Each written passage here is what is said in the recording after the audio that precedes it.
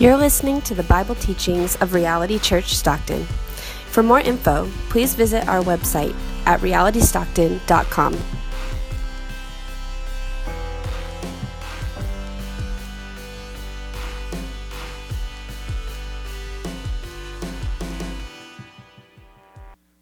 A Christian thinker from the past named Søren Kierkegaard once said that it's only possible to understand ourselves, to understand our identity, if we come to terms with our emotions. And what he said was that our emotions tell us some really important things about ourselves, and I would agree. I've heard it said before that emotions are like the little lights or the gauges on the dashboard of your car. They indicate what's going on underneath the hood. And in light of the spread of the coronavirus and all the ways that it's impacting us as a community, as a nation, as a globe, I think there are a number of warning lights and gauges sort of going out of control on our dashboard. And for many of us today, one clearly flashing light is angst. Now, angst is sort of a complicated word to describe and also diagnose, because it's not just anxiety. Angst is essentially a combo of all of our anxieties muddled up into one ongoing dread about what the future may hold. Deep down angst.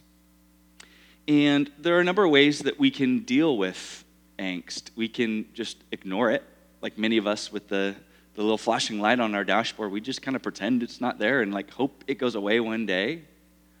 Or we can justify it. We can say, that's just what cars do. It just makes that noise with the lights on. Or for some of us, we medicate. We try to just sort of dull the angst.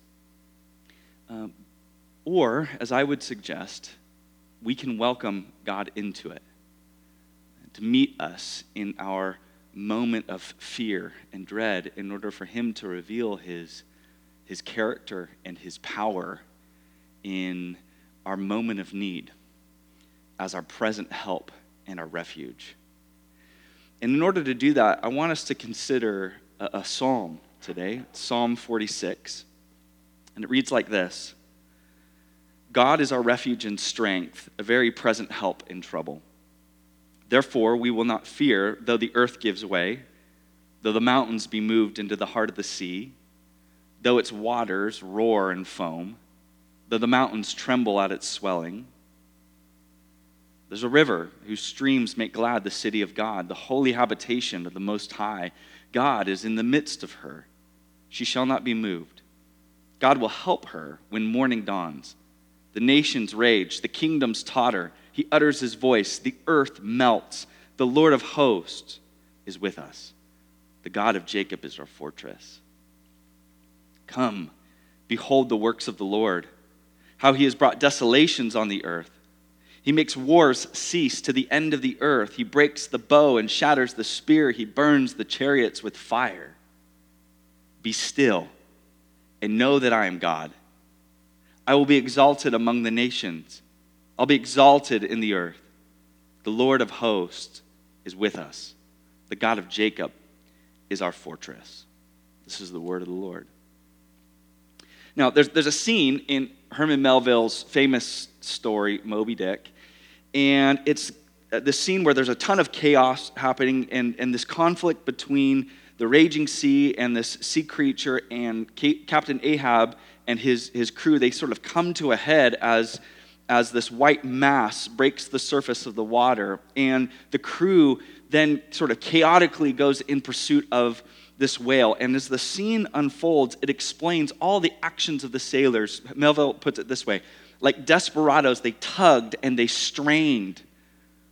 There's this certain sense of turmoil that's occurring on this ship. Every hand is on deck. They're laboring tirelessly. They're not sparing a single ounce of energy.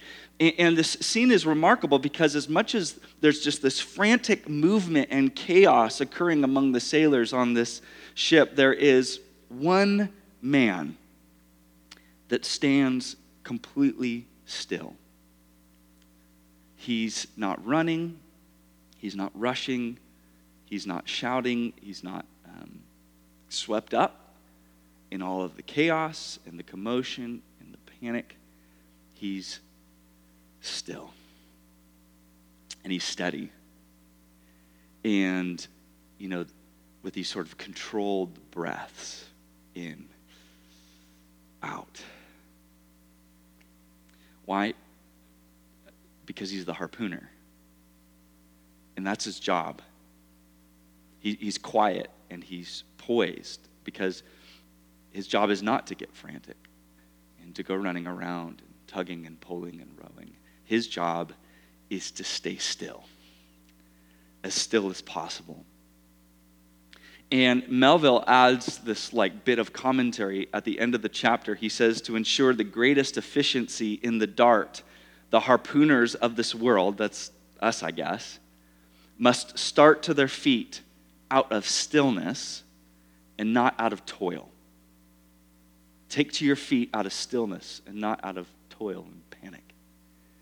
And this is the picture that we get here from Psalm 46. The people of God stand in stillness and they find stability even amidst chaos and panic in this world. Even when it seems like the world is falling apart and everything around them is crumbling and the nations are roaring, here they are, still. When everything falls apart, there is security for the man and the woman that trusts in God. The first thing that we see from this passage here in Psalm 46 is safety in the storm. Look with me again in verse 1. God is our refuge and strength, a very present help in trouble. Now, there are two questions that help us to work through our angst. The first question that we have to sort of wrestle is this. It's, what is our trouble? What is your trouble? What is causing fear? What is causing panic? What is causing all of the commotion? Now, we don't know who this psalmist is, nor do we know the specific circumstance that they found themselves in and the specific occasion that they're writing out of. The psalmist describes his circumstances as a roaring, foaming sea. In the ancient world, in the time of the psalmist, the sea was typically a symbol or a picture of untamable chaos, cause for panic. In fact, one commentator, Derek Kidner, put it this way: its robust, defiant tone suggests that it was composed at a time of crisis. The psalmist finds himself in a moment of absolute crisis, but we don't know what that crisis is.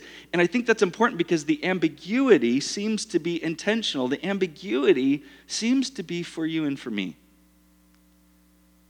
See, what we gather is that this is someone who has come face to face with the reality of living in a troubling world.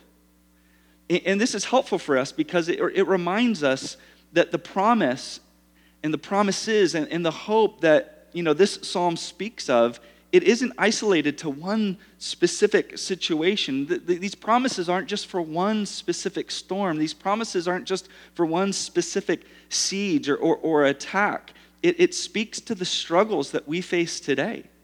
It speaks to our moment, to the panic that we face in our historic moment of pandemic. Now, I'm struck by the versatility of this psalm.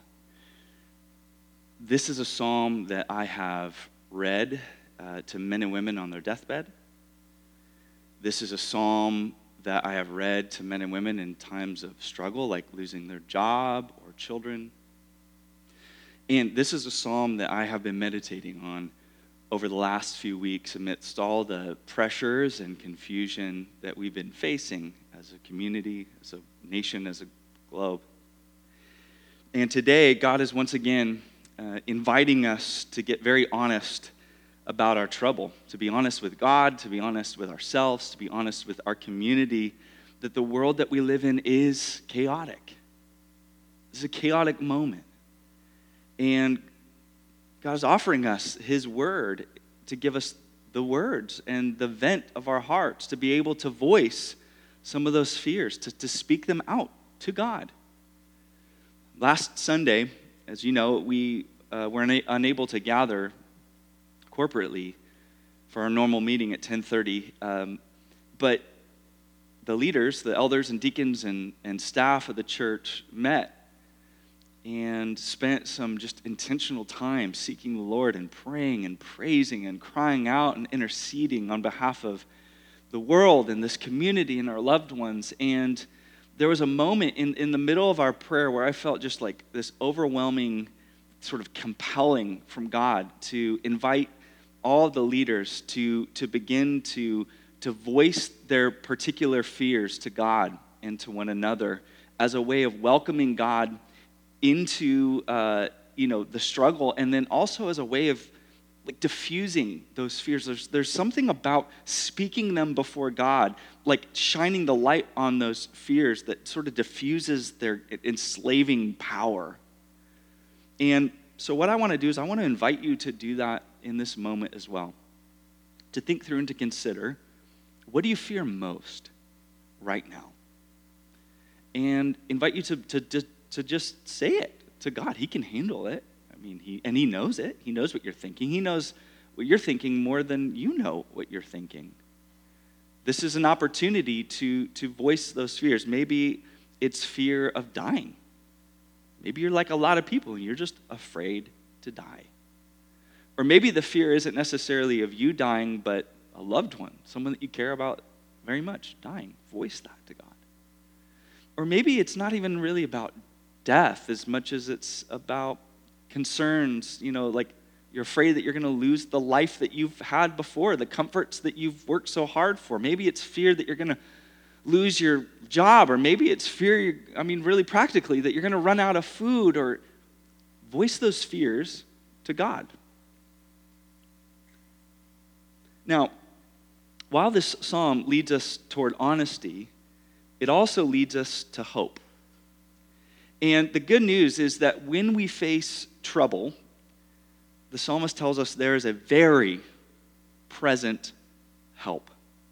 See, it's not just, what is your trouble? I think the more important question is this: who is with us in our trouble? Who is our very present help? No less than 4 times the psalmist says, God is with us, God is with us, God is with us, God is.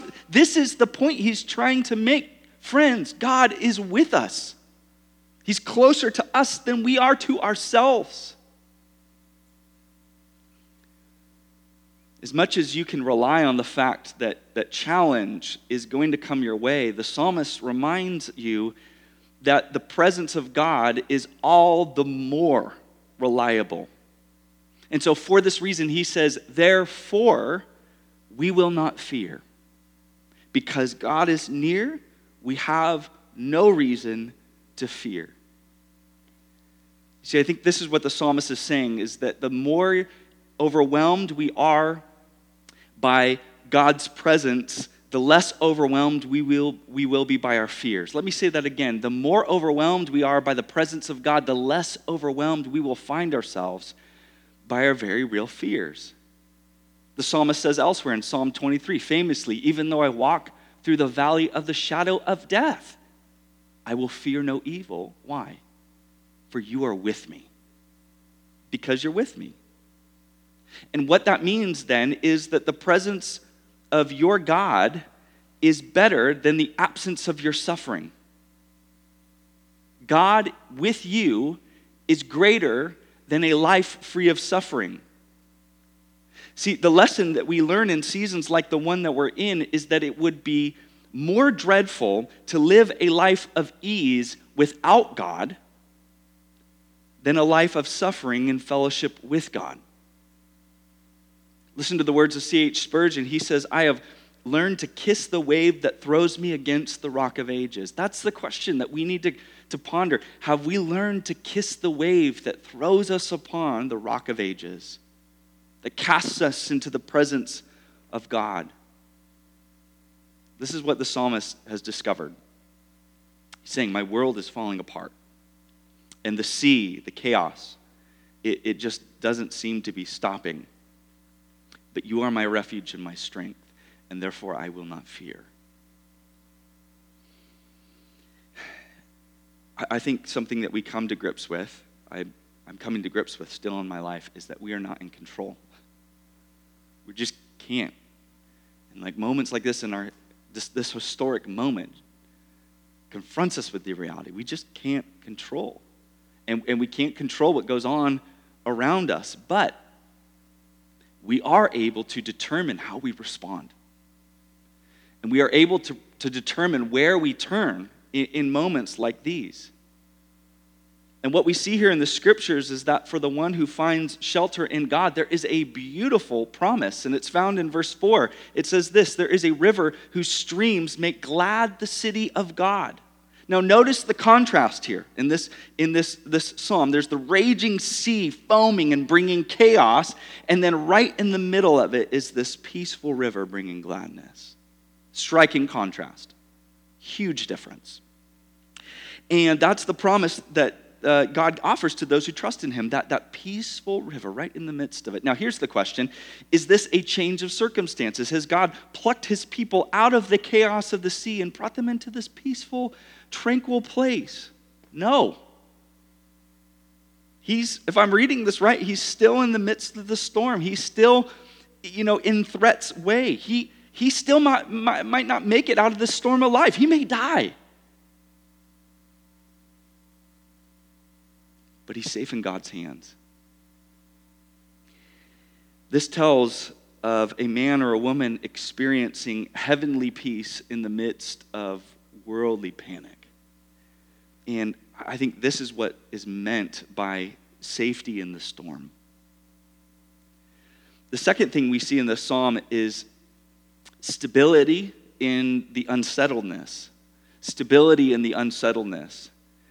In the midst of this turbulent sea and the earth giving way and the mountains trembling, and it says like the kingdoms of this world are tottering back and forth, look at the promise given to the believing community in verse 5. God is in the midst of her, she shall not be moved. In the midst of all this chaos, God is in the midst of her, and she shall not be moved. She shall be steady. There is stability found in abiding relationship with our faithful, covenant-keeping God. Now, there was a 17th century philosopher named Blaise Pascal who came up with this idea of the wager. And the wager essentially says that all people are staking their life on something. Whether you believe it or not, you are betting your life, your existence, your future, even your eternity on something. The choice is yours what you're going to stake your life on, but you don't have a choice to stake your life on something. We're all betting on something. We're all staking our existence on something. And what we find in moments like we find ourselves in right now, that we're all betting our future on something or someone. Today, it's doctors or health officials or the CDC or political powers or fill in the blank. Some of us are betting our future on our own health. I mean, to get really practical, some of us are betting our future on our ability to wisely stockpile. But overwhelm or angst begins to kick in when we begin to see those things that we have been counting on begin to fail us. When we read the news and we realize that doctors are really stumped and that health officials thought one thing and now things are changing. Or when sickness comes close to home and our own health is at risk, or we begin to see our little stockpile draining. The psalmist makes something very clear when he mentions these mountains being moved into the sea. See, mountains were, and I think still are today, like the most permanent fixture in all of creation. Like mountains are mountains. They just stay there, and they've been there forever. And yet, there it is, this sort of word picture here. The mountains are shaking. They're trembling. And our world finds itself in that place today. In times like right now, the things that we assumed would be so stable are being threatened. Our health, our jobs, even for some of us, our loved ones. So Psalm 46 moments are really opportunities for the believing community. And maybe for those who have not yet put their trust in Christ, Psalm 46 moments, like the one that we find ourselves in right now, are opportunities to transfer our trust off of shaky things that are going to let us down and into the person and on the person where it truly belongs. Look with me in verse 8 through 9. Come, behold the works of the Lord. How he has brought desolations on the earth. He makes wars cease to the end of the earth. He breaks the bow and shatters the spear. He burns the chariots with fire. Where is stability found in the midst of panic? It's found in that growing confidence that we receive as we continue to entrust ourselves and our loved ones and our whole lives to God.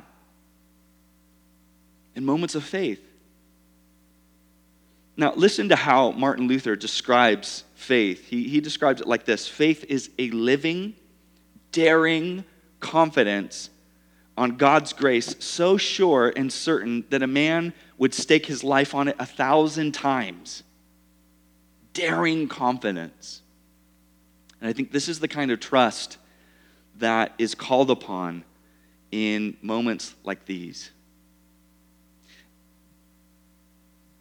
But I have to assume you, like myself, are asking this question then. Where do I find a faith like that? What do I do when I don't feel very confident?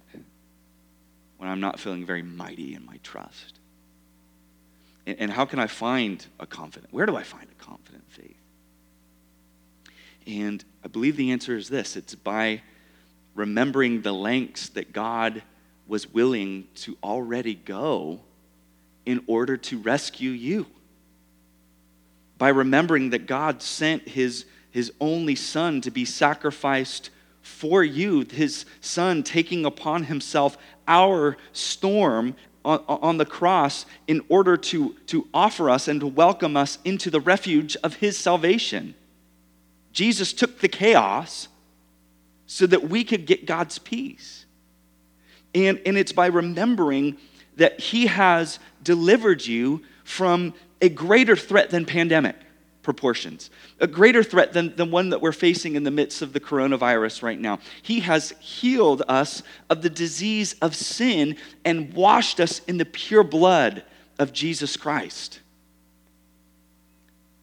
It's by remembering that God has given us new life through his resurrection. It's by remembering that God is at work to renew the inner man and the inner woman through the gift and presence and ministry of his Holy Spirit with us. Listen to the words of the Apostle Paul in Romans chapter 8. He says, "What then shall we say to these things?" What? If God is for us, who can be against us? What can come against us? He who did not spare his own son, but gave him up for us all, how will he not also with him graciously give us all things? What? See, what we need most in this moment, what you need most in this moment, God will offer to us. And the hope that we have, the realistic hope that Paul gives us, is that God is too invested at this point to not give you everything that you now need to persevere and to stay within his kind, sovereign grip of grace. Finally, we see here in Psalm 46, stillness in the chaos. Now, there's an extremely popular Christian phrase in this psalm that I'm sure that you have heard or seen somewhere like online or in social media over the last few weeks. And it's in verse 10. Be still and know that I am God. You've probably seen that. You've probably heard that. You've probably even recited that to yourself at this point. And the idea is that the calming presence of God comes up next to us and whispers in our ears, be still, I'm with you, it's okay. We get this visual of the whisper of God, and it's a great visual. But here's the problem. That's not what the psalmist is talking about here. We see elsewhere in Scripture, God speaks in the still small voice like to Elijah. And that is a hope that we have. But that's not what the psalmist is talking about. The voice of God that the psalmist is talking about is found in verse 6 when he says, he utters his voice and the earth melts. This isn't the faint, kind voice of God. This is the commanding shout of God. It's not a whisper into the believer's ears. This is a violent shout into the chaos of this world. And like Jesus, as he stood up on the edge of the boat, as all the disciples are like panicking and freaking out in the storm, and he stands up, and with the commanding voice of God, he says, be still, and the storm ceases. Friend, I think that is the voice that you need to hear most in this season. It's the powerful voice of God shouting into the panic moment of our lives and saying, be still. This is not a frail God. This is a mighty God that the psalmist says will be exalted among the nations and exalted throughout the earth. And I believe that as you get your eyes on this God, as you begin to behold the wondrous works of this victorious King, that you too will find the stillness that you need in this moment of panic and chaos and unsettledness. To close, I want to read the first question and answer from the Heidelberg Catechism. And this is something that I've been reciting to myself and reciting to many of the members here at Reality all week long. And it goes like this. The question is, what is your only comfort in life and in death? And the answer, that I am not my own, but belong, body and soul, in life and in death, to my faithful Savior, Jesus Christ. He has fully paid for all my sins with his precious blood and has set me free from the tyranny of the devil. He also watches over me in such a way that not a hair can fall from my head without the will of my Father in heaven. In fact, all things must work together for my salvation. Because I belong to him, Christ, by his Holy Spirit, assures me of eternal life and makes me wholeheartedly willing and ready from now on to live for him. And that's my prayer for you, that Christ, by his Holy Spirit, would make you wholeheartedly willing to live for him in a moment where it's required of you.